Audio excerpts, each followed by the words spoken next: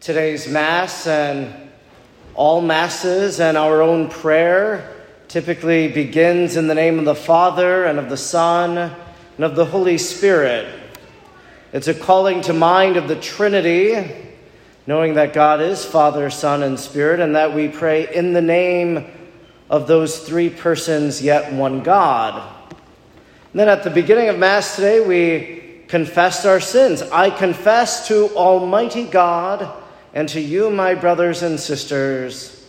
And then we sing, Glory to God in the highest.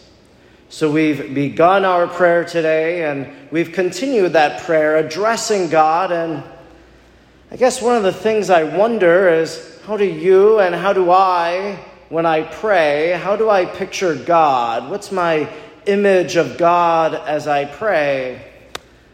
I think, of course, when it comes to God the Father, it's very easy to think of that image from the Sistine Chapel in Rome, that Michelangelo depicted God the Father, and there he is with long gray hair, an old man up there in the sky, and maybe that's our image. I confess to Almighty God, that's who I'm confessing to. Or maybe as we sing Glory to God in the highest, and we're here in this church today, we're focused here in the front, and so we see the crucifix, and maybe we think of Jesus, the second person of the Trinity who is God. And as we pray to God and address God, that's the image we have in mind. Jesus as Savior or Redeemer.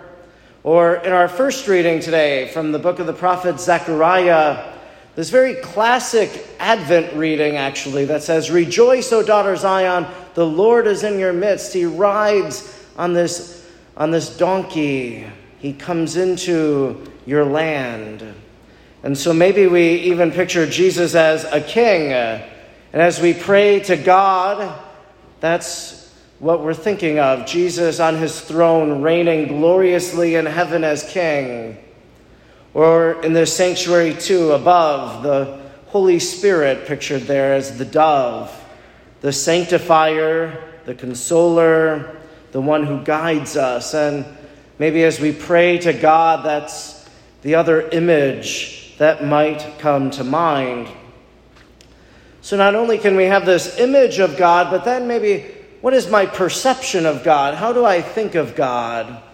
So if I think of God as up there in the sky as God the Father, well, there are some who believe that God in this capacity is kind of a distant God, that he's up there in the clouds, that he created the world, he set everything in motion, but then he kind of doesn't care anymore. Maybe that's how we approach God. Well, I'm here today, I don't know why, God doesn't really care, but I'm worshiping God nonetheless. But that's the furthest from the truth, that God is intimately involved in our lives. We heard it today in our gospel, that Jesus prays to the Father. He says, Father, I give you praise, and I pray for these things. And so as Jesus, the second person of the Trinity, prays to the Father, he's showing us that he listens, and that he cares, and that he receives our praise. So if we think God is distant, well, that's maybe an approach to God that we need to change in our own lives and realize how close he is to us. I think, too, when it comes to Jesus, who came as our Savior and Redeemer, maybe our approach to Jesus is, well, he's always looking for us to fail, that he's waiting for us to commit our sin or whatever, and that he's some sort of vengeful person. But again, this isn't who God is. This isn't the nature of God.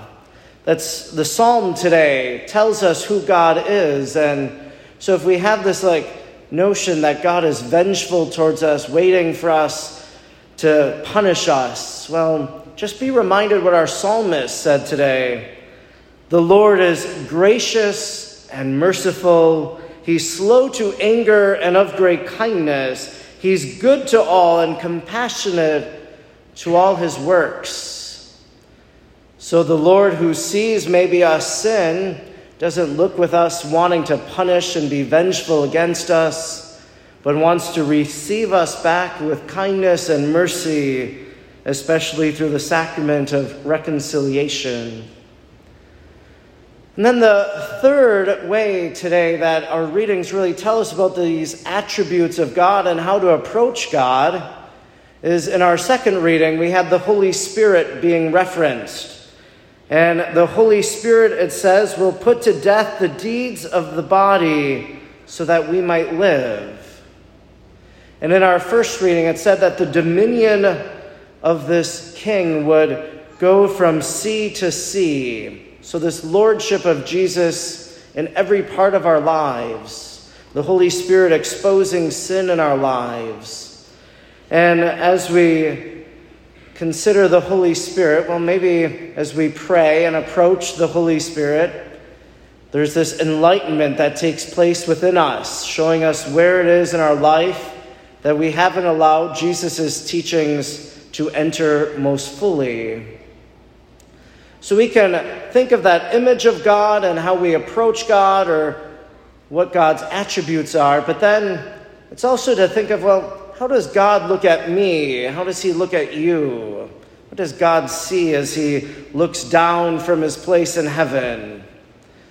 Well, I think Jesus understood what he saw in people. That's why he said today in our gospel, "Come to me, all you who are labor and are burdened, and I will give you rest." So maybe when the Lord looks at us, he sees that we're tired, and maybe he says, "Come to me every Sunday, and I will refresh your souls." Or maybe as God looks at us, he does see those sins in our life, and that's where he's inviting us to see where the Holy Spirit's wanting us to change our lives, to put to death those evil deeds in our life, so that vice might be put to an end and virtue might reign evermore.